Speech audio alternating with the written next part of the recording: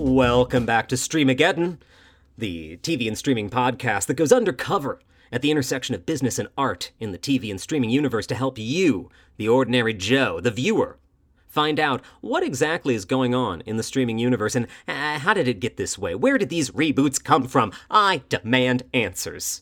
And this week, we have two agents on the case to help you find those answers. They are the Mr. and Mrs. Smith of this podcast, Chris Barlow, myself, and yes, my Mr. Smith, Diane Nora. How you doing, sir? I'm great. I'm glad I got to be John. Oh, you can always be my John. I'm the Jane of this affair. And this week, we'll be talking about the John and Jane Smith of Amazon Prime Video's new series, Mr. and Mrs. Smith. And you might think, oh, that's familiar. I seem to remember a movie of that title. Yes, you do. But guess what? This show, despite sharing a name and some of a premise, is actually extremely different. I just am gonna say it right up front. I am shocked by how different this show is from what I expected. Yes, and I think that is an asset to it, but we'll get to that more later. Is it? You'll have to wait to find out. No spoilers this early, though if you're curious, we'll be spoiling the first 2 episodes of that show, and it is all available on Prime Video now, so join us later. It's okay if we spoil a mystery or two, because there's so much more to come, including the mysteries of the streaming universe. You know, I still have mystery on the mind. We did our Cozy Winter Mysteries series the last few weeks, and there are some mysteries in the streaming universe left looming. Like, where does your purchased content go when a platform dies? We begin there with a bit of follow-up.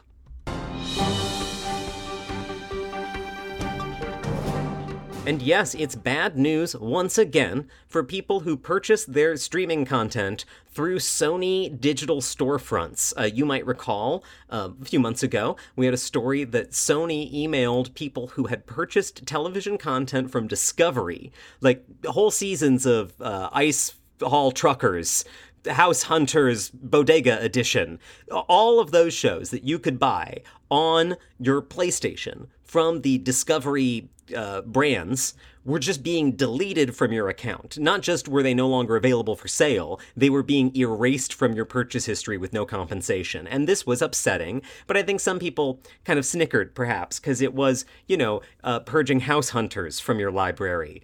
Okay.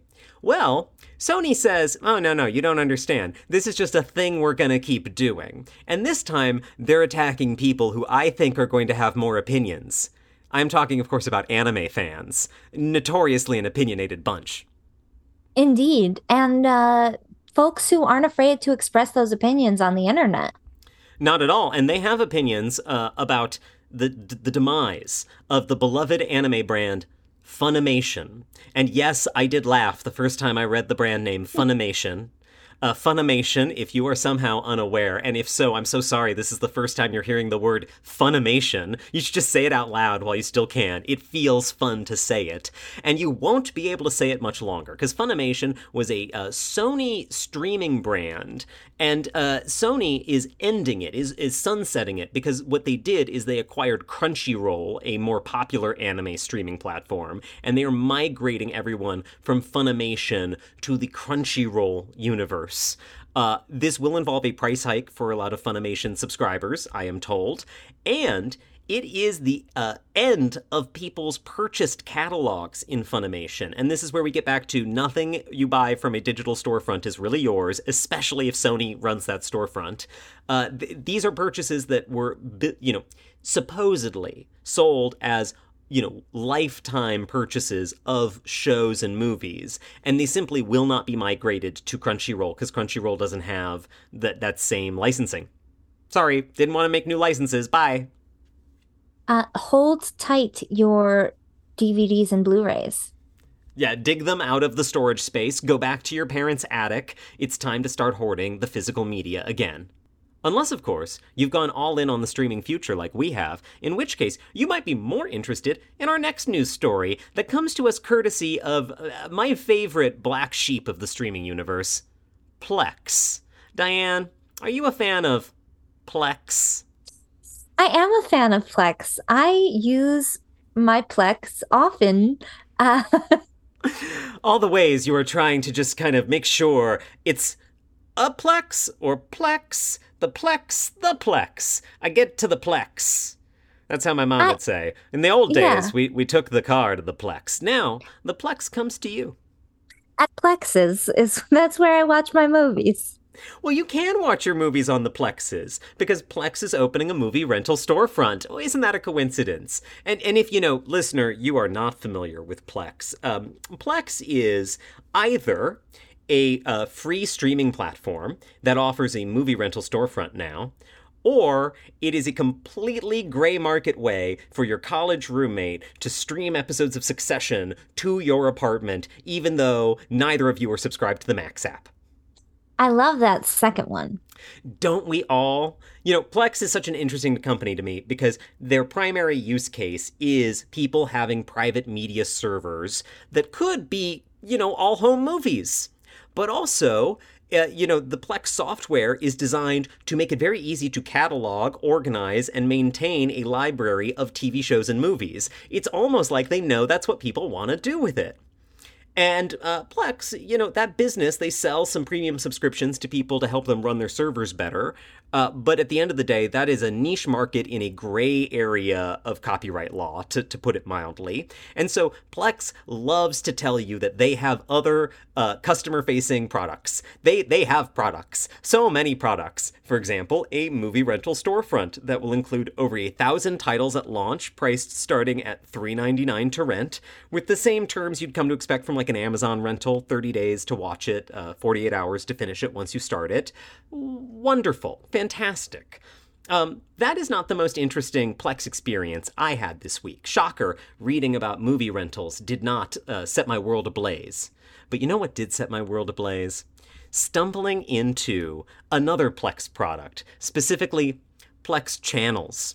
Because one thing I've noticed when I open my Plex app to watch home movies streamed to me from my friend's Plex server, and only home movies streamed to me from my friend's Plex server, is Plex loves to tell me what's on now. There is like, what's on now? And I noticed one day recently that they said Monsieur Spade was on now. And you might know we recently reviewed Monsieur Spade, and I love Monsieur Spade. And I don't love paying for AMC Plus just to watch Monsieur Spade. So I thought, wait. Can I watch that on Plex legally now? And it turns out now meant today and at 11:20 p.m. And it was like 3 in the afternoon when they showed me this. So it didn't really mean now. But what I did learn is that there was an AMC branded live channel on Plex that would be airing an episode of Monsieur Spade specifically at 11:20 p.m. Eastern. And that there were so many more channels that were airing things I could watch right at that moment. Kind of like the old days, where I just entered a program midway through it and then watched the rest of it. In fact, it worked really well for a show I love called Portlandia. And guess what? You can watch Portlandia reruns on the Portlandia channel that airs nothing but back-to-back reruns of Portlandia. It is my dream of what cable should have become. I love this. And just to clarify, this is all free, correct? Free in the Plex app. Free. And of course, that means there's some ads. But you know what? That works for Pluto TV, Freevee, our beloved Freevee. It is a direct competitor to those services that has been just hanging out on your home screen, and you've just been scrolling past it as you go to your, again, college roommate's home movie server to watch popular home movies like The Marvels. I think this is great. I think that these fast channels are the future.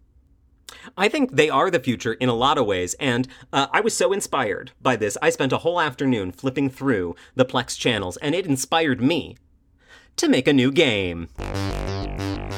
That's right, Diane. It's time to play a game I'm calling Plex or Not, where you have to guess, are these channels actual Plex channels, or did I just make them up? It's Plex or Not.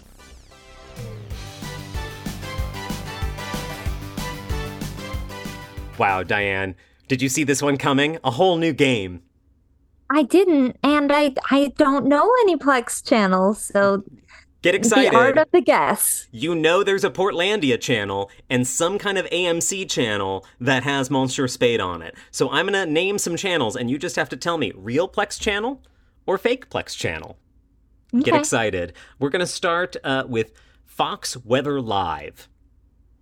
I'm gonna say that's a real channel. Correct. Fox Weather Live. Lachlan Murdoch making some money on streaming, and we never even knew it. Next up, The Carol Burnett Show. A whole channel of just Carol Burnett show? These are just the titles of the channels. I'm gonna say no. Nope, there's one called The Carol Burnett Show. That's a whole channel on Plex. The Carol Burnett Show. Next up, The Bob Ross Channel. Oh, the painter? Yeah, The Painter. Yeah, sure, that could be a channel. Yeah, sure, why not? At least that one has channel in the name. The Bob Ross Channel. Here's a fun one. This, again, I'm just telling you a title. Funny or Die, Inc. That's a channel. Yeah, it is. Why is the ink in it? I don't know. Funny or Die Inc., where you can watch content from Funny or Die. I also give you this one. Hot Ones.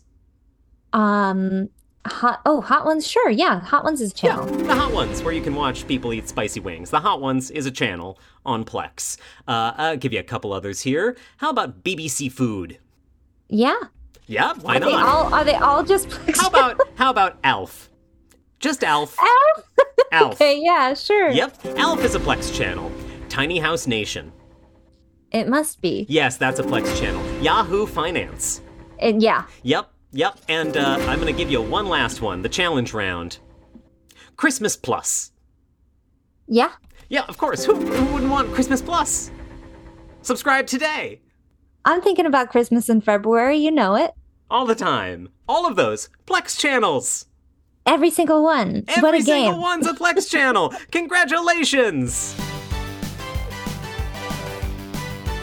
And they can all be yours for the low, low price of $0 when you download Plex. We'll just watch some ads. Who doesn't love ads? People so upset about ads when I'm telling you the future is here and it's the past. There are probably people walking around really sad, not knowing where they can watch Alf. And there's a whole Alf channel. All the time. Non-stop Alf. I could not make up any channels for that game because there are so many Plex channels, I would have no way of knowing if I was actually making one up or actually just inventing one that really exists. What a treat. What a time to be alive. But you know what? It's not all good news in the world of streaming, and that brings us to our biggest story of the week, the most ominous headline of them all. It comes courtesy of a man who actually coined the phrase peak TV, Mr. John Landgraf of FX, and he is here with some apocalyptic news. Peak TV is over. Again, he's predicted it a couple times before. This time, peak TV is over. And he means it. He must have been listening to Streamageddon because we have also predicted that peak TV has ended. Thanks for listening, John. We just wanted to shout out our favorite listener, John Landgraf. Anyway, moving on. No, of course. This is sad news, the idea that peak TV has ended, and we have numbers. John has numbers to back this up, because 2023 saw a 14% decline in scripted television programming. Which means that for this year, there were only 516. Yes, streaming shows, cable, broadcast, and streaming made for adults fiction content. Right, and that's scripted shows. Correct. So not including reality. Don't know where Freevy's, jury duty falls on that scale, but let's assume it counts. I think it might count. I don't know where How To with John Wilson falls on the scale, but let's assume it counts. I would hope so. The last time the number was that low, in 2019 we were at 532, and 2018 we were at 496. So it's not like these numbers are unheard of in this era, but we can see that the numbers are trending downwards, which, I mean, is a bad sign for consumers and a bad sign for creators and the whole economy that relies on the television industry. So this is sad news. Yeah, and it's, I think, particularly sad that Landgraf seems very confident that the number will go down again in 2024. He does not think this is a blip. He acknowledges that the strikes may have made this number a little worse than it would have been, but he is I think, convincingly confident that it's not just the strikes and that even clear of the effects of the strikes, the number is going to continue to trend down. We talked last week about Disney retooling their Moana show into Moana 2, the sequel to Moana, secretly was just going to be a streaming show, and that is now -1 in the number of streaming originals for 2024. Right. I'm just curious as to where we're going to plateau here. What will about the average per year be? Will it be something in the 400s? I hope we're not going to go any lower than that. It's a hard time for people working in this industry. Yeah, it is. And in comments related to this, Landgraf, still in charge of FX, he's been there for 20 years now, he openly says he doesn't think FX would still exist if not for Disney and Hulu. That fully he believes that streaming has saved that brand. And FX is an incredibly important brand in TV, not just in streaming or in cable, in TV. It is an underappreciated brand that has gained a lot of attention from hits like The Bear on Hulu. Another interesting comment he made was how the binge drop model of The Bear came to be, and it was because they didn't think, he didn't, fully take this on himself, but they didn't think it was going to be successful, and the first season ends on a more positive note, so they thought, we'll binge drop it, so there's some hope at the end, and maybe people will binge drop it, binge watch it, and then say, have a positive feeling at least. And instead it was a hit, and he openly said, well, once we binge dropped one season, we felt like we could not reverse course on that. Which, again, I thought was all interesting to see someone who made a very successful cable brand talk about how they've had to pivot. Not just, tried to pivot or thought, oh, streaming's the future, but must pivot and must quickly learn the expectations and play the game of streaming the way that the streaming game is played. Not everything's a binge drop on FX or Hulu, but when they decided something was, they quickly realized that show is now forevermore a binge drop show. I think that is a big part of the Bears' DNA, and it would be weird if it lost that. Yeah, and they've also learned some lessons about what not to do. I think a lot about American Crime Story, one of the more successful Ryan Murphy spin-off products that was an FX original, but a couple of the seasons got tied up in Ryan Murphy's deal with Netflix. That meant even though the episodes were airing on FX, they were held back from streaming as Netflix exclusives that would come out even later, so they couldn't help build buzz or momentum for the episodes as they aired on FX. And I think they learned how negative that can be if they, again, to his point about thinking FX probably would not exist without Disney and Hulu, I think they've learned the hard way that if you don't control the streaming fate of your studio, because FX is ultimately kind of an HBO-style studio inside of a bigger conglomerate now. If you don't control that, what are you? FX is the HBO of Disney. That is what FX is now. There's so much more at stake than just making a good show. Yeah. I always think of the big challenge is making the good content. But when you think about how every aspect of the release and the release to streaming affects audiences, it's complicated stuff. And John Landgraf is admitting failures when he is really someone who we think of as the master at this. Yeah, and he's, in a fortunate position in some ways because he's not the CEO of Disney. He doesn't have to appease investors the same way that David Zaslav has to, for example. But he is given a platform and a voice and a level of autonomy that we don't see in many other environments. We talk a lot about Casey Bloys and the team at HBO, but they're surprisingly quiet under the David Zaslav regime. They don't go out and talk about how HBO would be doomed without streaming. It is very interesting that Disney lets John Landgraf be so frank in his comments and so transparent as a leader. And I think it's, one of the reasons he's kind of an institution at this point, and it's one of the reasons FX has survived so much. Mm-hmm. And, FX has been on my mind lately. I am reminded a lot of an FX show in Mr. and Mrs. Smith, the show that we are reviewing this week. So I think all of this, as will come up shortly, speaks to the quality of the work that they make, but also the savviness, the business savvy that John Landgraf has. And even though he has predicted the end of peak streaming twice before, this time I think he's right. We've said it before, so we're going to just double down and say, yeah, John, thanks for listening. We agree. Next time, email us. And we'll announce it live on the show. Send us a voice memo. It could have been here, John. It could have been here. But we forgive you, because you did make a show called The Americans that reminds me a lot of Mr. and Mrs. Smith, our review this week, here on Streamageddon.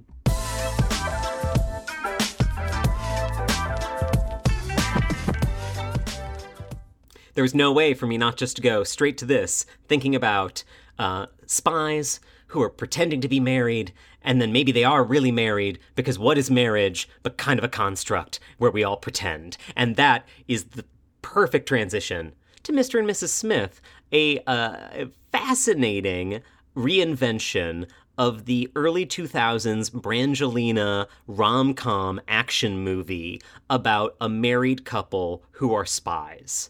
And the original movie, if you don't recall the premise, hinged on the two of them not knowing that each other were spies. And that is, of course, hilarious, charming, action-packed. The new one starts in a completely different place. And it is really interesting to see how they just took the idea, the IP almost, and ran with it in a whole new direction. And the team involved is an interesting team. It was created by Donald Glover, and Donald Glover stars as John Smith. And he's great. He's fantastic. If you don't immediately recognize Donald Glover, he is from Community, but he is also from Atlanta and the co-creator of Atlanta. The show has so much DNA from some of his past projects in it. You can see that.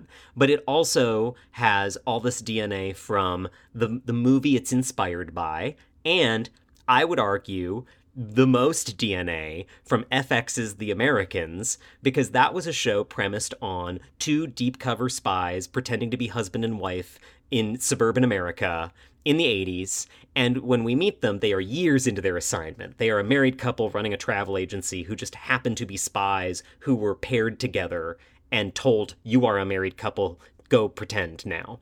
And this show, Mr. and Mrs. Smith, the pilot of 2 episodes we watched for the review. The pilot begins with Mr. Smith and Mrs. Smith, Jane and John, being paired together by the shady spy organization they work for and told, you are pretending to be married now. You are Mr. and Mrs. Smith. You have to live in this brownstone in New York and act like a normal couple and do secret spy things at night. It just feels like, oh, we went to a different part in that story from The Americans and set it in the present day. And that is a deep compliment from my perspective, because I love that setup. I too. And while for me, The Americans is one of my favorite TV shows of all time. So I think, big shoes to fill here, and I'm enjoying this. I've only seen these first 2 episodes. I'm not necessarily blown away, but it's fun television. It's definitely a breezier tone than The Americans, though it still has some edge to it. Yeah, it is a little funnier, a little more rom-com inspired. One of my early notes in the pilot was, what if The Americans was a rom-com? And it's not, it is more like it, again, has DNA from a rom-com in it, but it's not a rom-com. It has a lot of DNA from The Americans in it, but it's not The Americans. It has DNA from many different sources that all work together pretty well to make something that feels familiar in a lot of ways, but also feels unique. I would not say I've seen this show before. I've seen many shows that have a lot in common with this show before, but I'm enjoying the interesting kind of stew, to quote the late Carl Weathers, you gotta stew. And I think this one's working well. Again, is it the most exciting? No, but we're only 2 episodes in, and I am, to compare it to last week's review, True Detective Night Country, I'm feeling a lot more momentum to go back and watch the next episodes. And this was a binge drop, so I also have the option to go watch more. And the action scenes in particular are a lot of fun and well-executed action sequences. And that is something that I would point to many shows that I have deep affection for that all have one thing in common, which is they nail the action sequences. And that's The Americans, that's Alias, that is, I think, Mr. and Mrs. Smith, a show where each episode is sort of a case of the week, and there is an action set piece for each case. Yeah, I agree with you on that. That it's fun to watch these sequences. There seems to be a lot of care with the production design, with the setting, with the costumes. It looks to be a well-crafted show. Um, and so far, I would say in the writing as well, we don't know too much of where it's going yet because it sort of has a case of the week kind of feeling. Except instead of a case, each week they get an assignment from who they're referring to as Mr. Hi Hi, this electronic, perhaps AI, perhaps person, giving them their instructions from the shady spy agency on what their assignment is each week. Yeah, and it also reminds me in this way of Poker Face from Peacock last Very year. much. Because, again, each episode is one assignment, one case, one guest star, John Turturro in episode 2, and there's an overarching threat, an overarching plot, and we learn at the end of episode 2 that if they fail 3 of their assignments, something bad happens. The implication is they get killed. And they do technically fail their first assignment in episode 2. Their second assignment in episode 2, because they were supposed to have no casualties, but they accidentally kill their target when they both give him truth serum at the same time. And that was a moment for me where I was like, oh yeah, this show has just enough self-aware sense of humor. The moment where they both stab him with the truth serum is very, very funny, but not laugh out loud funny. It is situational comedy funny, and then it kills him, which is not laugh out loud funny, but again, is situationally a very grim sense of humor kind of funny that is where I'm like, oh, I want more of that. That is a different flavor from The Americans. That's a different flavor from some of those other spy of the week shows like Alias, to have just that slight edge, that slight sense of, yeah, it is inspired by a rom-com, which is ultimately situational comedy, and we are going to do some very uncomfortable, dark situational comedy with these kind of novice spies. Because again, it is their first assignments, and they both are clearly rejected from other more prestigious spy agencies. That much we know. And so it does give us a sense of, yes, the newbie spies on their kind of like marital adventure together. All of that combines in an interesting way. Very interesting. And while that moment I also thought was sort of darkly funny, when they both inject the truth serum simultaneously, it also, for me, really is so on theme because the show is about them learning to trust and or not to trust each other and how they have to rely on each other for their safety to get these missions accomplished. But they don't have that yet. And parts of their flawed personalities make that impossible for them to do. Again, echoing the Americans in a big way here. But so it's one of those moments that I thought was just really well crafted writing to say, yes, it is darkly funny, but also we're reinforcing our big story arc here with this moment. Yeah, and then the fallout of it was traumatic for both of the characters. It wasn't just, whoa, well, now we dispose of the body like we always do. There's a literal moment where Jane asks, like, who gets rid of the body? And again, it's darkly funny, but it's also, at this point, getting kind of just darkly dark. John is like, we do. There is no, like, it isn't the CBS version of this show. It is the more realistic version of this show. Realistic in big air quotes, but we've seen the network TV version of Spies, and yeah, we got the guy who gets the body. Don't worry about that. We get another chance. Everything resets for the next episode anyway. your Mission Impossibles, your Aliases, your NCISs of the world. This is not like that. This is absolutely two people who are navigating trust issues with each other. Like, it adds to the realism of the stakes and of the themes by thrusting them in these positions where there isn't a magic, CIA that swoops in and cleans it all up behind them. It is just them against the world. And we get the hint from the very beginning of the pilot that if you betray or run afoul of this shady organization, they will destroy you, which we again see in a cold open in the pilot. Two spies who are otherwise unnamed, one of them a Skarsgård, just dropping in from my memories of Succession and appearing as a spy now, and they just get killed. They just get murdered instantly, gruesomely. And the implication is they either went rogue or ran away, or by the time we get to the end of episode 2 and we find out 3 strikes and you're out, essentially, you wonder, did they screw up 3 times and go on the run? I had almost forgotten about them.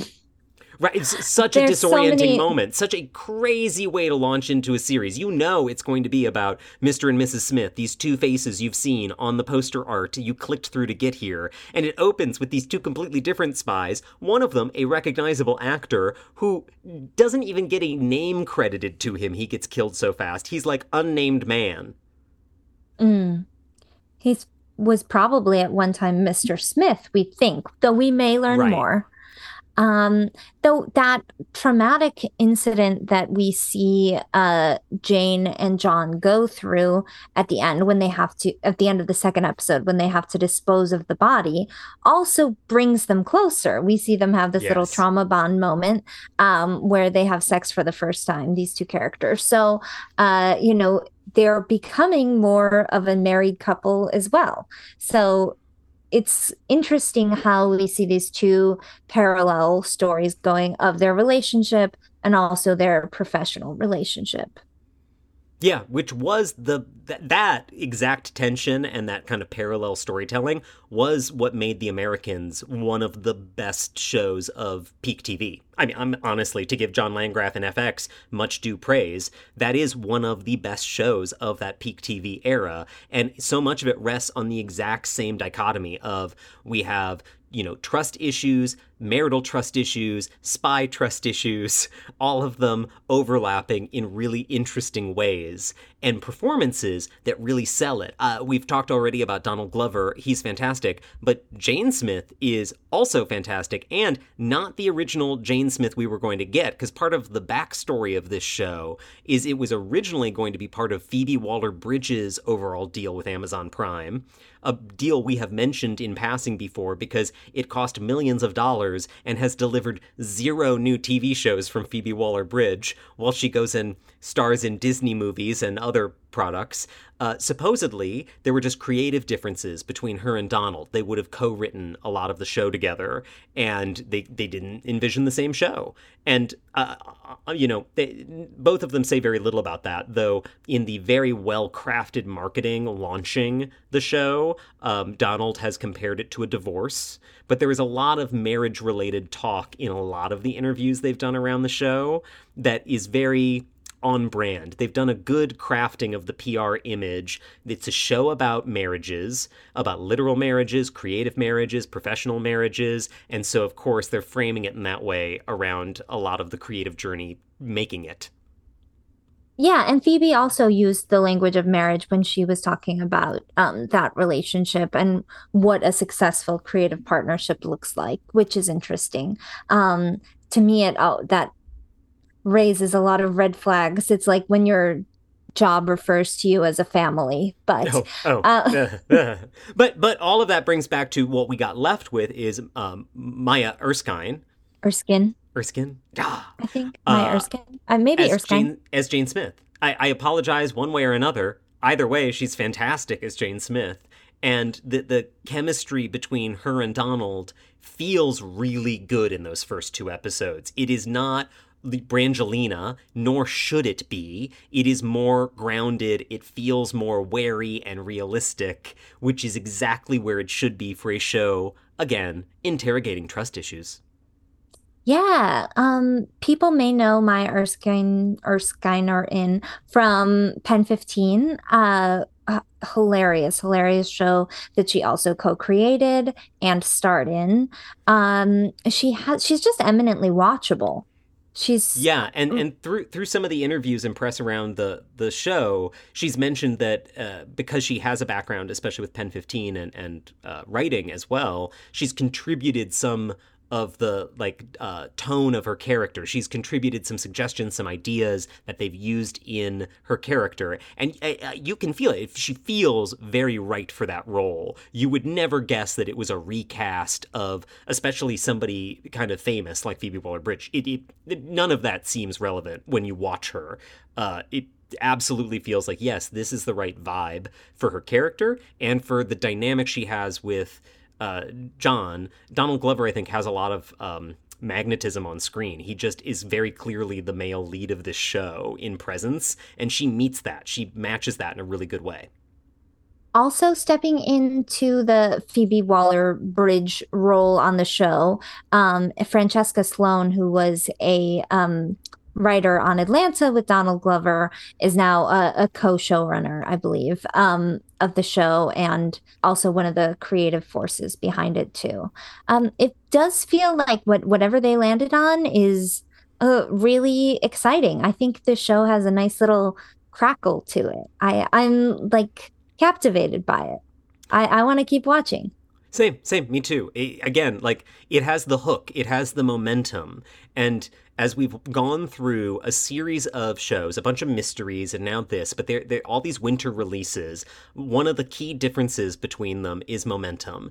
Thinking back to January, Death and Other Details, medium momentum. A lot of things happening, not many I'm super invested in, medium momentum. Monsieur Spade, high momentum to me. That's a show where not many things are happening, but each thing that's happening, I have a pretty high level of investment in, and I want to come Mm. back and see what happens next. And then we get to True Detective Night Country, where there are, in isolation, a bunch of interesting things, but none of them carrying me through really low momentum experience. And here's a show in a different genre and one where I think momentum is king. Like action, any action tangential genre, momentum is super important. And this one has it has it to spare, actually. Enough to justify a hour long no commercials runtime on Amazon Prime Video. Agreed. I'm really curious if they can keep that up with this sort of case of the week structure. Will it feel like each of these is just one-offs? Sometimes with Poker Face, I felt like, oh, this week is just an excuse to show this amazing guest star. And I've read that the season Is full of of amazing guest is stars. full of amazing guest stars. We haven't even talked about Paul Dano yet. Oh my gosh. And so in that sense, I worry if that they could lose some of that momentum if it feels like um unrelated events. But I think this structure of they only have three losses, um, and the evolution of their relationship could help carry that through these so it doesn't just feel like a little anthology series. Yeah, and again, I would say we have an example of a show that navigated that same challenge very successfully in The Americans, where Mm. it often was case of the week or case of the 2 weeks, and each season had a kind of overarching narrative, an overarching bad guy or looming threat or target. And they found a way to balance those so that it didn't feel purely serialized. You did have a sense of beginning, middle, and end for each episode, more or less. And you had a sense of an overall season arc. And then they were able to jump ahead or find a new villain or a new challenge in their lives. And this show, the three failures, the 3 strikes and you're out, sounds like a really big deal and a deadline that if they hit that, isn't the show over? But I also have a lot of faith that, no, that actually kind of gives some shape to what might just be the first season. And then that allows them to take a evolutionary step in the next season. And that's something that Poker Face will need to do to keep Poker Face fresh as it moves into its second or third or fourth seasons. And so, yeah, that challenge is real, but it can be done. And if they pull it off, all the better, because if this show could even capture some of that agility from the Americans, we could get 5 seasons of this easy. And I've been craving something in that vein for years now, because to beat a dead horse, I love the Americans. John Landgraf, I know you're listening. Thank you for the Americans. Thanks, John. I do think a key difference between this and the Americans, and a challenge that Mr. and Mrs. Smith will have to overcome, is that the Americans had such import in its subject matter. It was intriguing world events, it was lived history, it was so many fascinating characters and things that they could draw on from the real world. And it seems like from these 2 episodes, which is a small sample size of Mr. and Mrs. Smith that I've seen, that what we're dealing with is frivolity, the lives of the idle rich in both episodes. The case seems to involve stealing from the rich. That could be something of import. It could be some greater thing being said about wealth. I'm not sure yet. And maybe it's not going to try to say anything about anything. Like maybe that's the move, to just be a fun, sexy spy show. But I'm wondering if it will try to do that. Thinking of Donald Glover's other work, I imagine it might. Yeah, that gives me some hope and some promise as well, because to take the other side of my comparison coin would be Alias, a show that was, a buzzy kind of champagne of network television kind of show. Or actually, let me reframe that. The sparkling California wine of network television show. It's a cheap knockoff, but it's a well done, very drinkable cheap knockoff with great action sequences and an awesome cast and some like crazy twists and turns. And after about 2 seasons, it completely fell apart. And it had no depth. Everything was very just surface level spy pulp.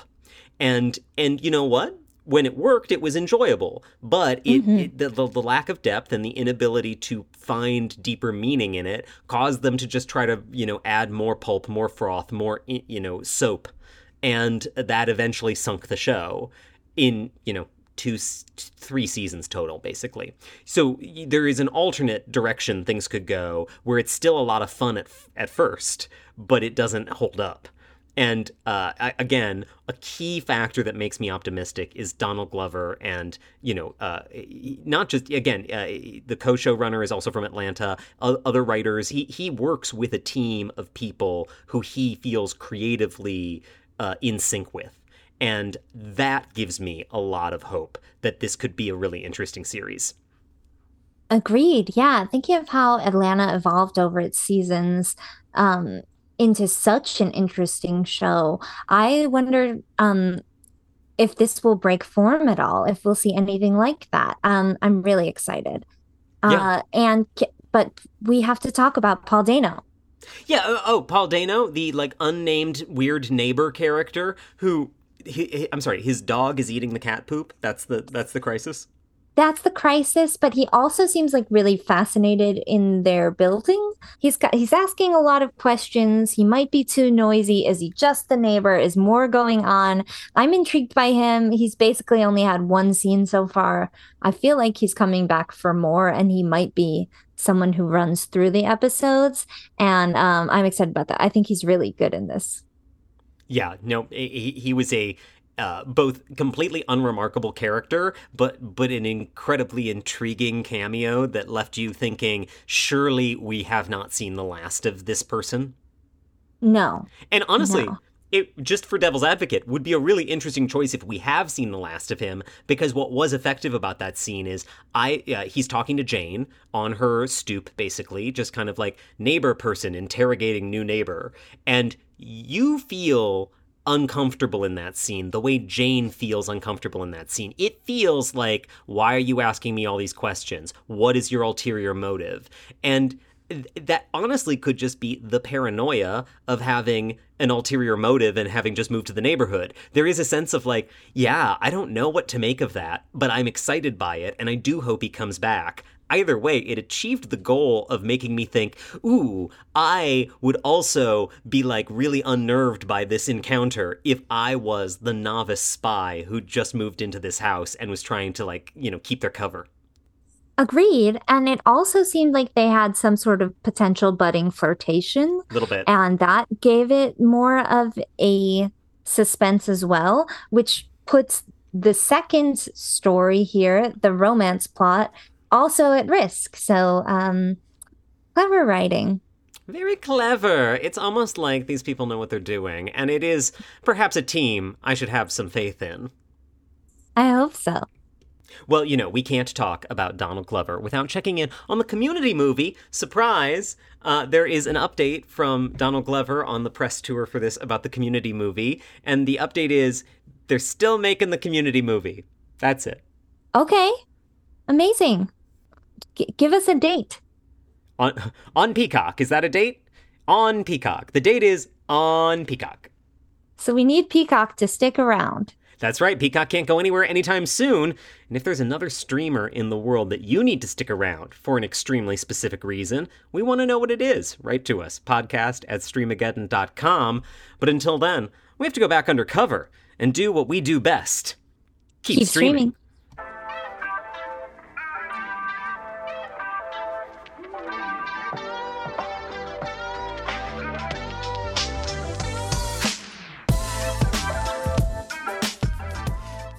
We have to talk about Paul Dano.